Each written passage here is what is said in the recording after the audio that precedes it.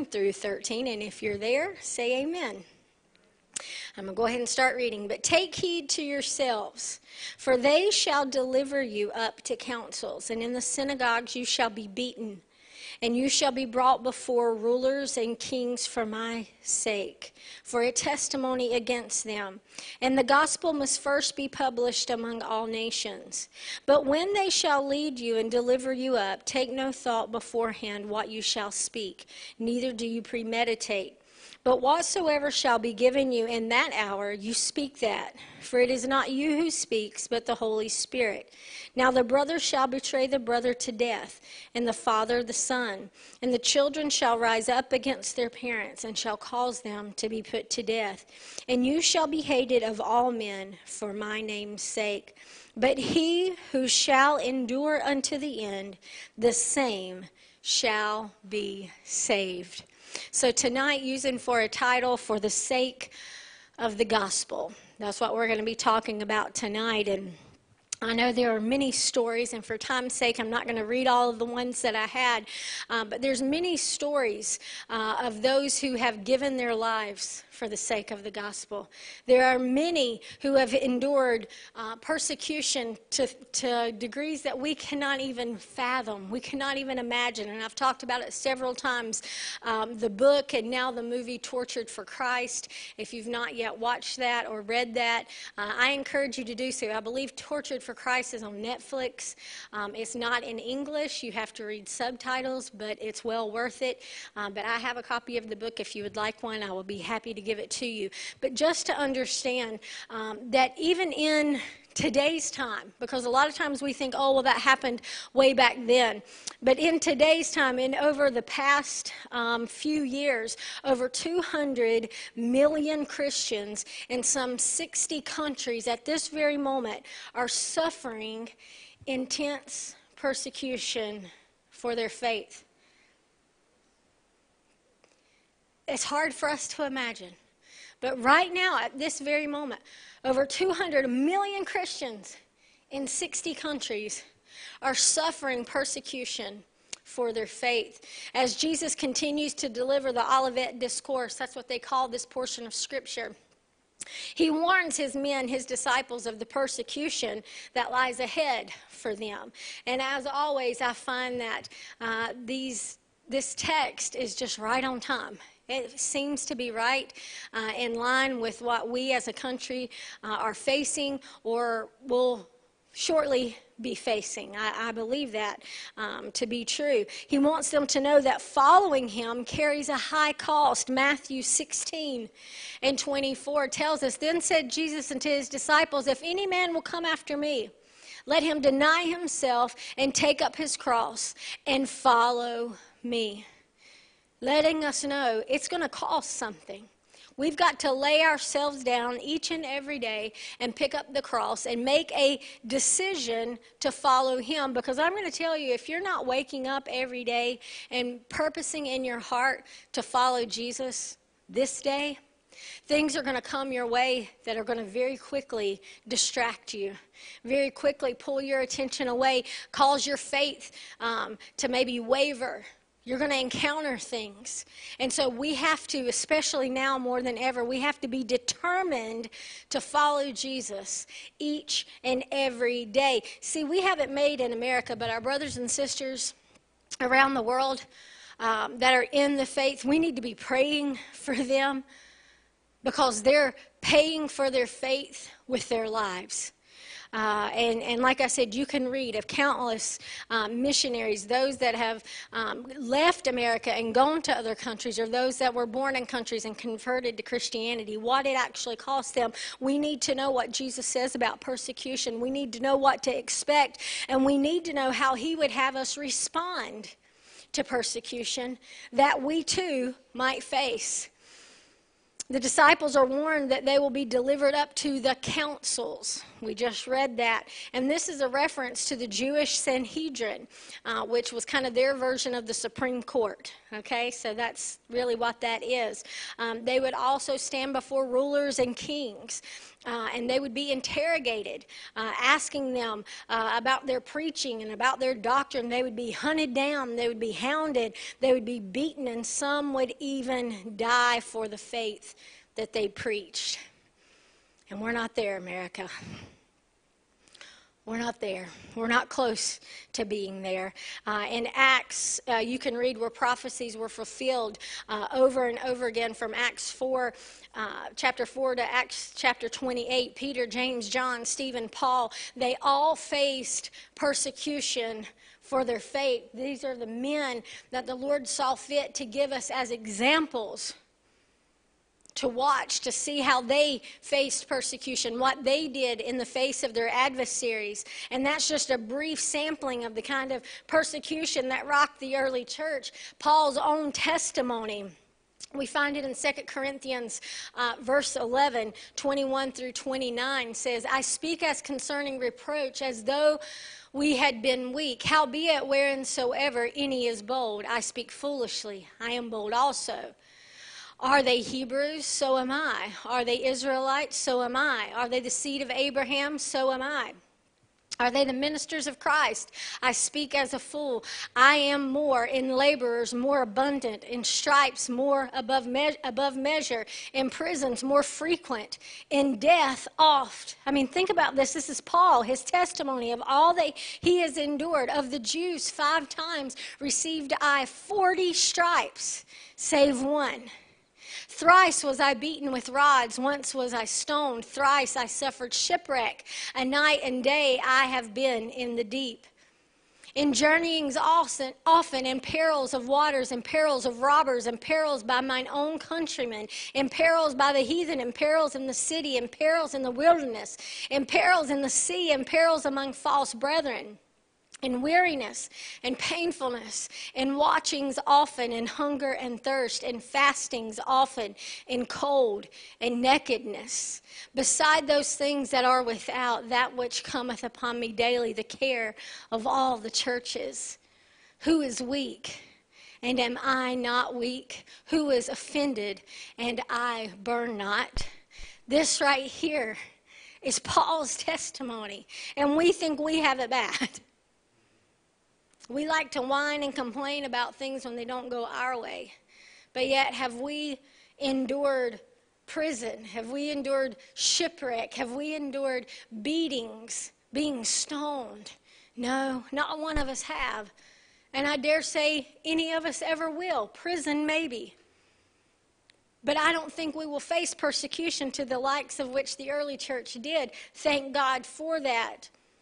But why did the disciples receive such treatment from the religious Jews and the secular government? Well, they received this treatment because the gospel of the Lord Jesus Christ is a direct threat to organized religion and to corrupt human government. I want to say that again because I really want you to get this. Why did they receive this punishment, this treatment?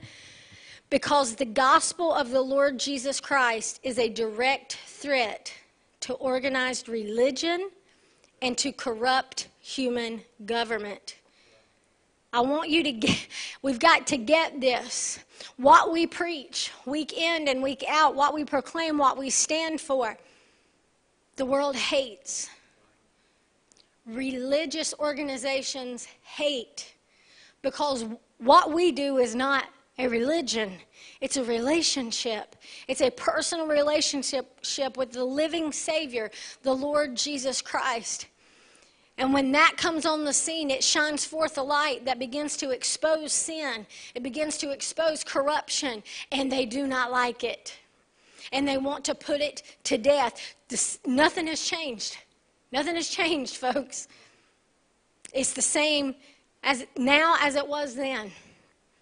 And we're going to begin to see it getting increasingly worse as the end draws near, the Lord's return draws near. Again, the gospel calls to repentance.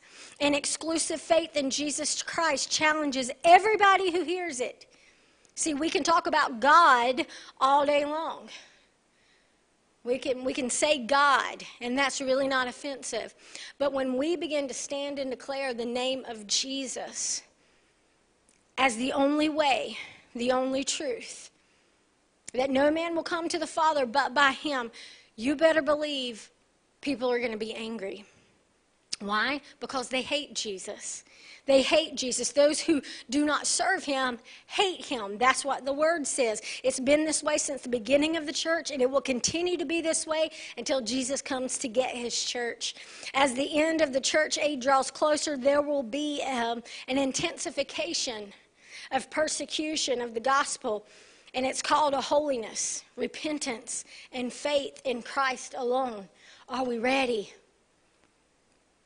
Are we ready? How do we get ready? You might ask. You get on your face before the Lord and you say, Lord, make me ready. You search his word. You use his word as your standard for every area of your life. You allow the Holy Spirit to purge you, to cleanse you, to reveal things to you that aren't pleasing to him. And what do you do with them? You give them to him. You cast them down. You don't hold on to them, because now is not the time to play church. Because I'm going to tell you, the day is quickly approaching when you've got to know where you stand for yourself. Not, oh, Pastor Jason, I don't. No, you've got to know. Because you might not be given a phone call to call the pastor and say, now, what is it that we believe? Can you give me a scripture for that? And I welcome those phone calls. It does not anger me to receive phone calls like that. I enjoy talking and encouraging one another. But we need to know who we are in Christ for ourselves. We can't depend on someone else to tell us who we are in Christ Jesus. Again, nothing has changed since the dawn of creation. The disciples will face their persecution in religious houses and in the seats of human government. I want to tell you tonight that the persecution that they received came from the place that should have been a safe place. The houses of religion, right? Oh, we're all about peace, right? So says Islam. We're all about peace and unity. But you come in and speak the name of Jesus as the Messiah, the one and only way to heaven. Peace goes out the door. Unity goes out the door, and they're ready to kill you. Now, they won't come right out and say that, but bottom line, that's what it is. That's what their teachings are based on, to kill the infidel. If we will not submit, kill them. That's their teaching, right? The government, those who are supposed to be out, on the lookout for our best interest. Make me laugh, right? That's what we're told. No. Because we see very clearly, and if you don't see, I don't know what you've been looking at. The church house is the first house they want to close down. And what we've been facing, what we've been going through. And thankfully, here where we live, we haven't faced it to such a degree as our brothers and sisters in California and in Chicago and in Michigan and in different states, in New York, where the pastors have been fined. They have been told. I shared a video yesterday. It broke my heart, of Tommy Barnett at the Dream Center in California. 20,000 kids will not receive their Christmas gifts because the county has come in and shut them down. They feed people every day. They're not allowed to feed people. People who live in their cars, who would drive through every day to receive a hot meal, they've shut them down because of a few cases of COVID. Something's wrong. They had collected over, I think he said, 8,000 hams that they were going to give out for Christmas. And now they've been told, no, you cannot give anything out. Does that make any sense? No. None whatsoever. It's all done because this world hates Jesus. Hates Jesus. Now, it can be tried to be masqueraded and hidden under the guise of something else. But bottom line, the world hates Jesus, and they're doing all they can to stop his love, his hands and feet from reaching out, from going forth. But we know that no matter what happens, the gospel will go forth. It will continue to spread. It will continue to go out. The very places that should provide refuge and safety instead become judgment halls where evil will condemn righteousness to death. And hear me tonight, no matter who's in the White House, this will happen. Why? Because evil is rampant. It's rampant. And it's not going to change until Jesus Christ returns. That's it. Now, we pray for godly leaders. We pray for all of that, and we should. But I'm going to tell you, human government is corrupt. It just is. Religion is corrupt. It just is. Why? Because it's man-made. It's a man movement. It's not a God thing, a God movement. Only Christianity is. Purposes. I want to tell you some purposes of persecution. And it's kind of a twofold thing. First, persecution will serve to seal the destiny of those who reject the gospel and its message. They prove their sinfulness by rejecting the word of God and the way of salvation. And that might be hard for us to understand, but God receives as much glory from the damnation of sinners as he does the salvation of saints. How is that possible? Well, I'm going to tell you. See, when God saves a soul, he demonstrates his grace, his love, and his mercy. And when God condemns a soul to hell, he demonstrates his righteousness and his holiness. God does not send anyone to hell. We send ourselves. It's a choice that we make. And we serve a just God. So for him to wink at sin and not hold one accountable would go against the very being of who he is. So he proves himself true. He proves himself faithful when he saves a soul or when he condemns one to hell. Why? Because his righteousness, his integrity, everything about him is upheld when he does that. It breaks his heart, but he is who he is. And he cannot do wrong. He cannot sin. He cannot lie. He cannot, like I said, sweep sin under the rug. He is a just God. He is a righteous God. And we must understand that. When a soul is saved, God proves that Jesus Christ is the way, the truth, and the life, and that no man comes to the Father but by him. And when God condemns a soul, he proves that Jesus Christ is the way, the truth, and the life, and that no man comes to the Father but by him. Romans 9:18 and 24 says, therefore hath he mercy on whom he will have mercy, and whom he will he harden. Thou wilt say then unto me, why does he yet find fault? For who has resisted his will? Nay, but, O man, who art thou that repliest against God? Shall the thing formed say to him that formed it, why hast thou made me thus? Hath not the potter power over the clay of the same lump to make one vessel unto honor and another unto dishonor?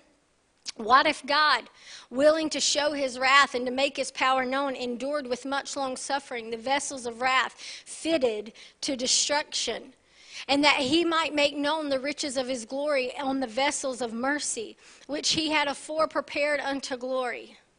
Even us whom he has called, not of the Jews only, but also of the Gentiles, again proving his sovereignty. He is a merciful God, but we have to choose him. We have to receive his way, go his way. Second reason that persecution comes, it causes the gospel to spread. Persecution causes the gospel to spread. When persecution comes to the church, the faith and the message of the church are validated. When believers seal their testimony with their blood, a lost world takes notice. And I know that is true. When we hear of things, horrible things happening, the gospel goes forth. It goes forth and it spreads like wildfire. Think about this. 60% of the world's Christians live in prosperity. All right?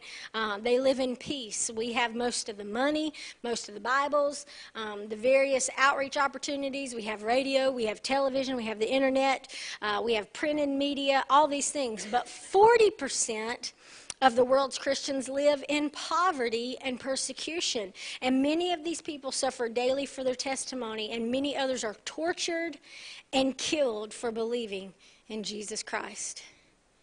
All for the sake of the gospel. I want to ask all of us tonight, What are we doing for the sake of the gospel? Right?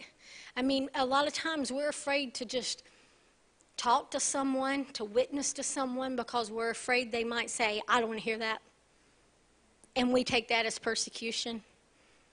When there are those, 40% of Christians are giving up their lives for the sake of the gospel. What are we doing here in America? What are we doing? Not much, I don't believe. The greatest number of conversions and the greatest moves of God are being reported among the poverty-stricken countries. You've seen videos, you've read testimonies of just the outpouring of the Holy Spirit, thousands upon thousands of souls getting saved at services. And these are third world countries. And yet here the same Holy Spirit will move, and we will dare him to move us out of our seat, to make us come to an altar, right? They're desperate over there. We've lost our desperation as people of God, and we've got to get it back. They're suffering and dying for their faith, and many upon millions really are being influenced. We, on the other hand, we enjoy our peace, we enjoy our prosperity, and we influence no one for Jesus in doing that. We neither draw men to him, or do we condemn people in their unbelief? Oh, well. No, we need to be proclaiming truth at all cost. When we know someone who was going in the wrong direction, we see it with our own two eyes, we hear it with our ears, and yet we sit back and do nothing. There are those in other countries who would pull on people's pants leg, who would fall to their knees and beg one to give their heart to Jesus. That's an excerpt in the book Tortured for Christ, I believe it is, or either it's in a D.L. Moody book, I can't remember. But it was so vivid in the teaching that that's just sweet little culture making puppy noises over there. But they would fall on their knees and grab people and tell them, you need Jesus. And we need to have that same determination in our hearts. That when we see people going in the wrong way and knowing if something were to happen to them, if they were to breathe their last breath, they would be in hell. Why does that not motivate us enough to just for a moment say, let me tell you about Jesus. Let me tell you there's a better way. There's a better life for you. Whether they receive it or not, they at least deserve the opportunity to make the decision for themselves.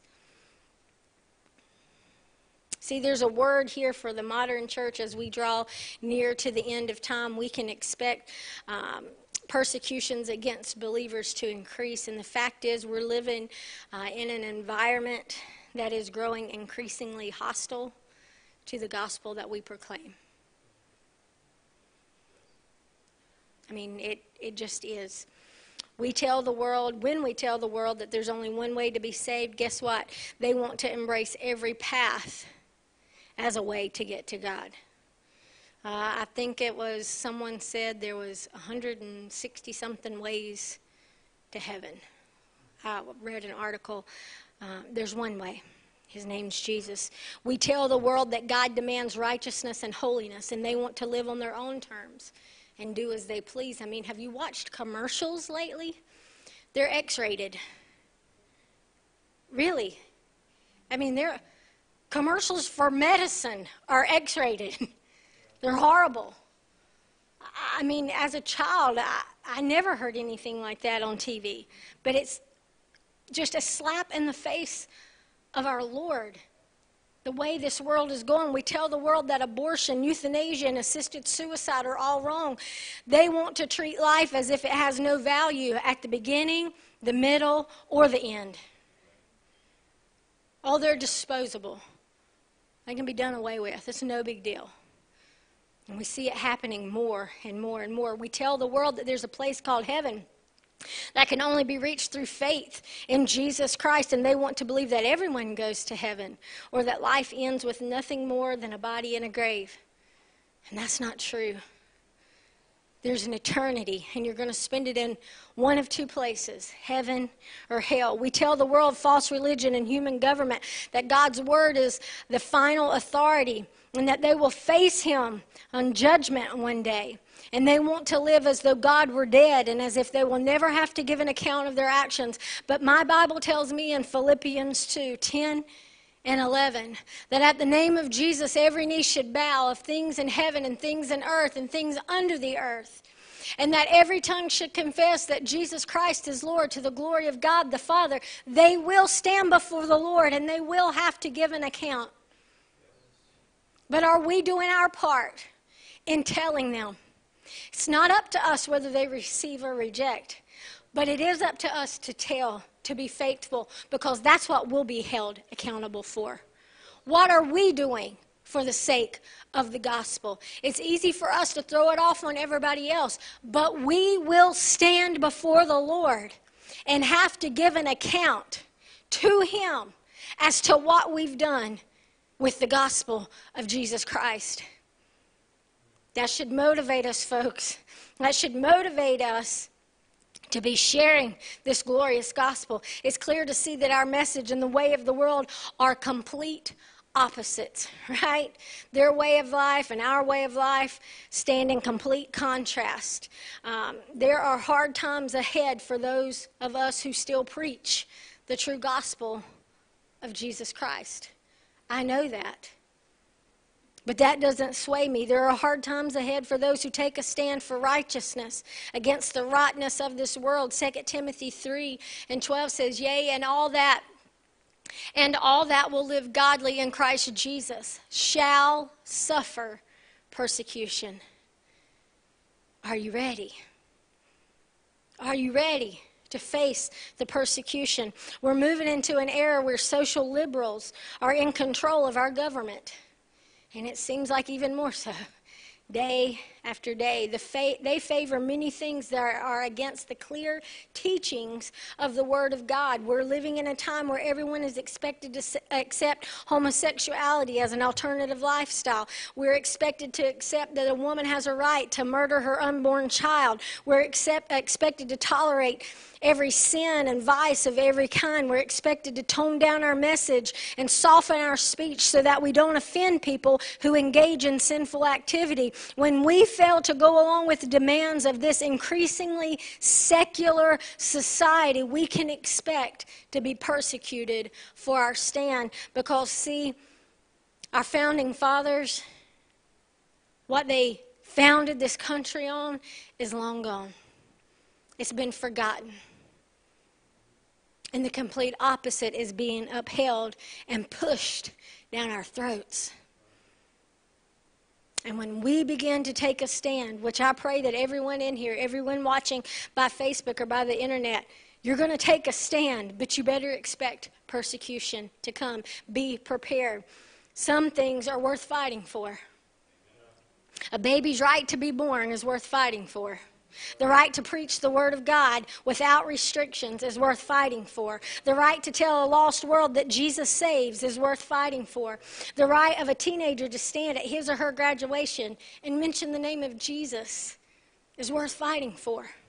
Because all of these rights are being taken away.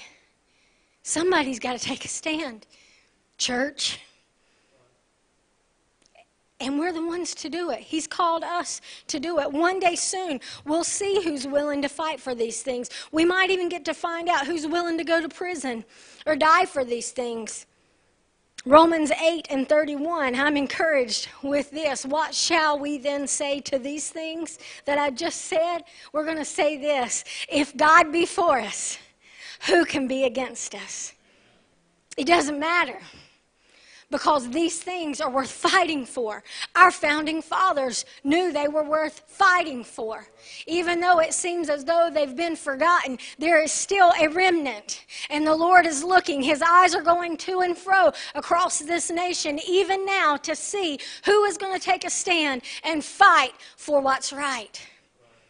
I want to be counted in that army, in that remnant. I want to be that one standing, not backing up, not wavering in my faith or my stance, but standing boldly in Jesus Christ. When the disciples found themselves under this kind of persecution, guess what? They found help from God.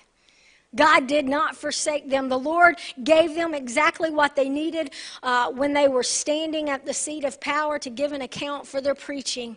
And He will do the same for you and me. He told us in this portion of Scripture, don't worry about what you're going to say. Don't try to think of something that sounds great, that sounds smart and religious and all of these things. No, you just go and stand, and I'm going to speak through you. You go and open your mouth, and my words will fill it, and they'll begin to flow out. That's what God's word says. See, this is seen in Peter and John's response to the Sanhedrin, and I don't have time to read all of these scriptures, but we don't need to fear the day that persecution comes to the church. Why? Because Hebrews 13:5 is true, and it always will be true. Let your conversation be without covetousness, and be content with such things as ye have. For He has said, I will never leave you nor forsake you. That's a promise. That is a promise that we can stand on, and He's not going to leave us. And this can be seen in many instances of persecution that have come down to us through the centuries. But His word is true, and it does not change. And when we face that same persecution, He's going to be with us. He's not going to leave us alone. There's many other examples that could have been listed, but the fact is God is faithful to stand with His people. When we take a stand for Him, He will not desert us when we face persecution for His glory. That's what He's looking for. That's what He's created us to do. I'm trying to hurry up and get through this, verses 12 and 13. As persecution continues, it will intensify until even the strong bonds of family erode. It talks about families turning on each other. And wow, do we see that happening. Jesus said that it would be this way, so don't be surprised by it when your family begins to turn on you for taking a stand for Jesus Christ. Matthew 10:34 through 39 tells us, think not that I am come to send peace on earth. I came not to send peace, but a sword. For I am come to set man at variance against his father, and the daughter against her mother, and the daughter-in-law against her mother-in-law. And a man's foes shall be they of his own household. He that loves father or mother more than me is not worthy of me, and he that loves son or daughter more than me is not worthy of me. And he that takes not his cross and follow after me is not worthy of me. He that findeth his life shall lose it, and he that lose his life for my sake shall find it. This is the word of God. Don't be surprised when this happens. The disciples experience this kind of hatred, and so will the church in the end times. Not only will family hatred increase, but so will secular hatred for the people of God. It's not going to get better. It's going to get worse. But our encouragement, our hope comes from the Word. And that's what we've got to be about. We've got to be encouraging one another with the Word. So in these last days, we will be able to stand. Jesus tells them that they will be hated. Why? For my name's sake. That's why. For the sake of the gospel. The reason, again, the world hates the believers because the world hates Jesus. And the world is controlled by Satan. He's the god of this world, right? 2 Corinthians 4:4 tells us that. And this world is filled with sinners that exist to fulfill the will of the devil. John 8:44. You are of your father the devil, and the lust of your father you will do.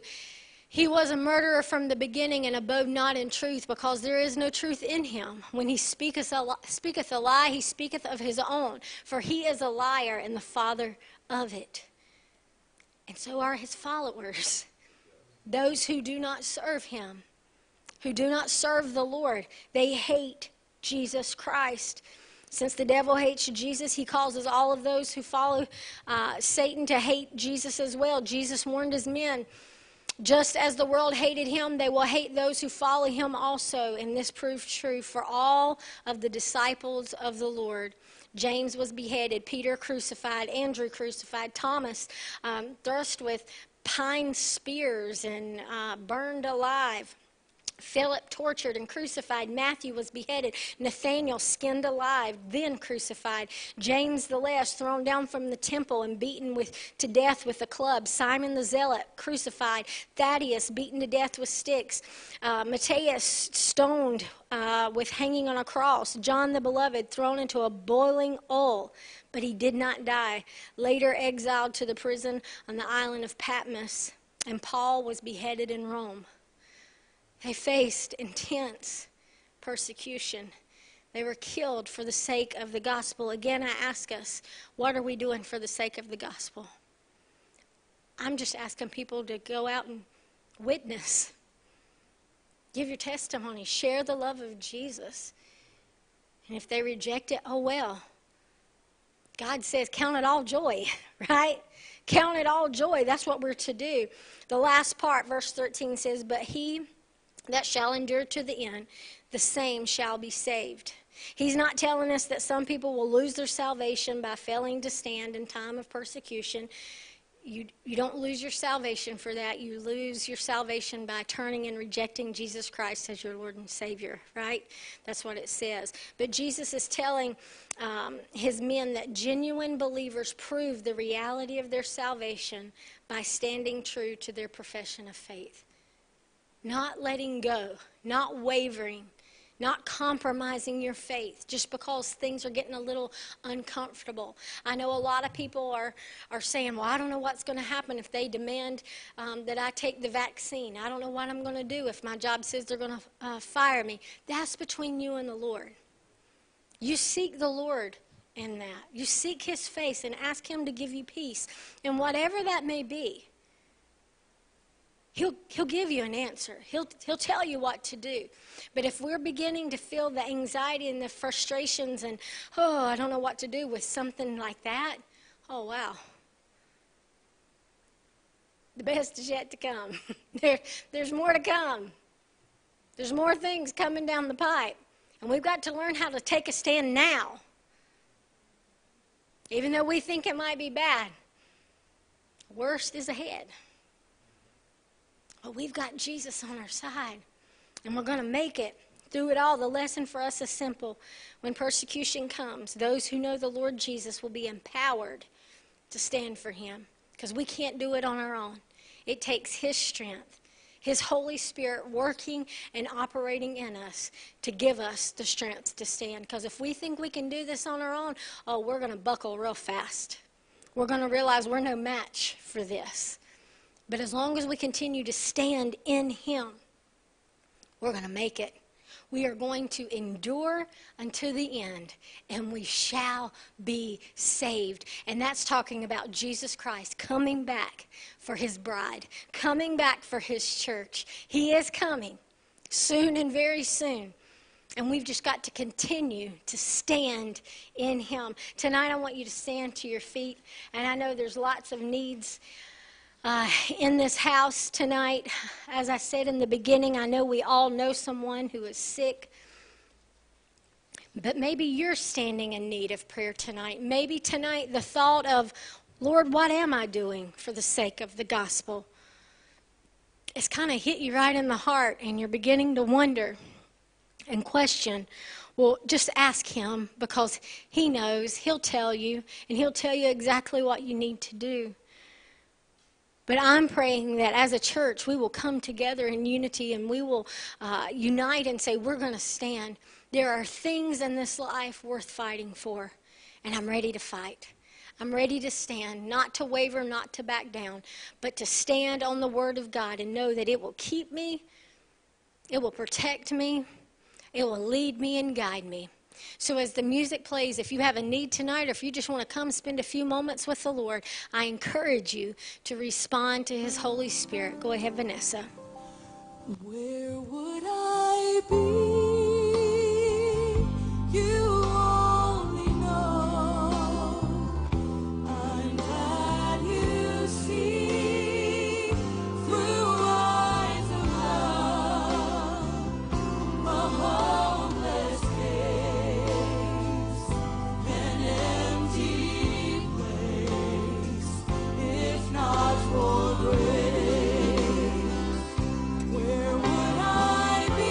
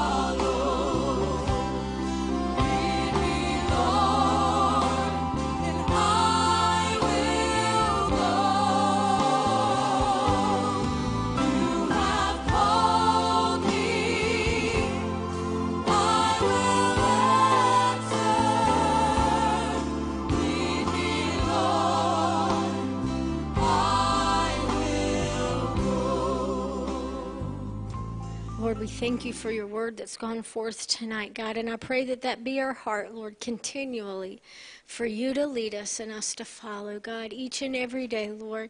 We know that you have doors to open, Lord, for us to walk through, to boldly proclaim the gospel of Jesus Christ. I pray that you go with each and every one of us tonight, God. God, that you would be that hedge of protection around us, Lord, but you would put people in our paths, Lord, God, that we could share the love of Christ with, and we'll give you all the glory and all the honor in Jesus' name. Amen and amen. Just want to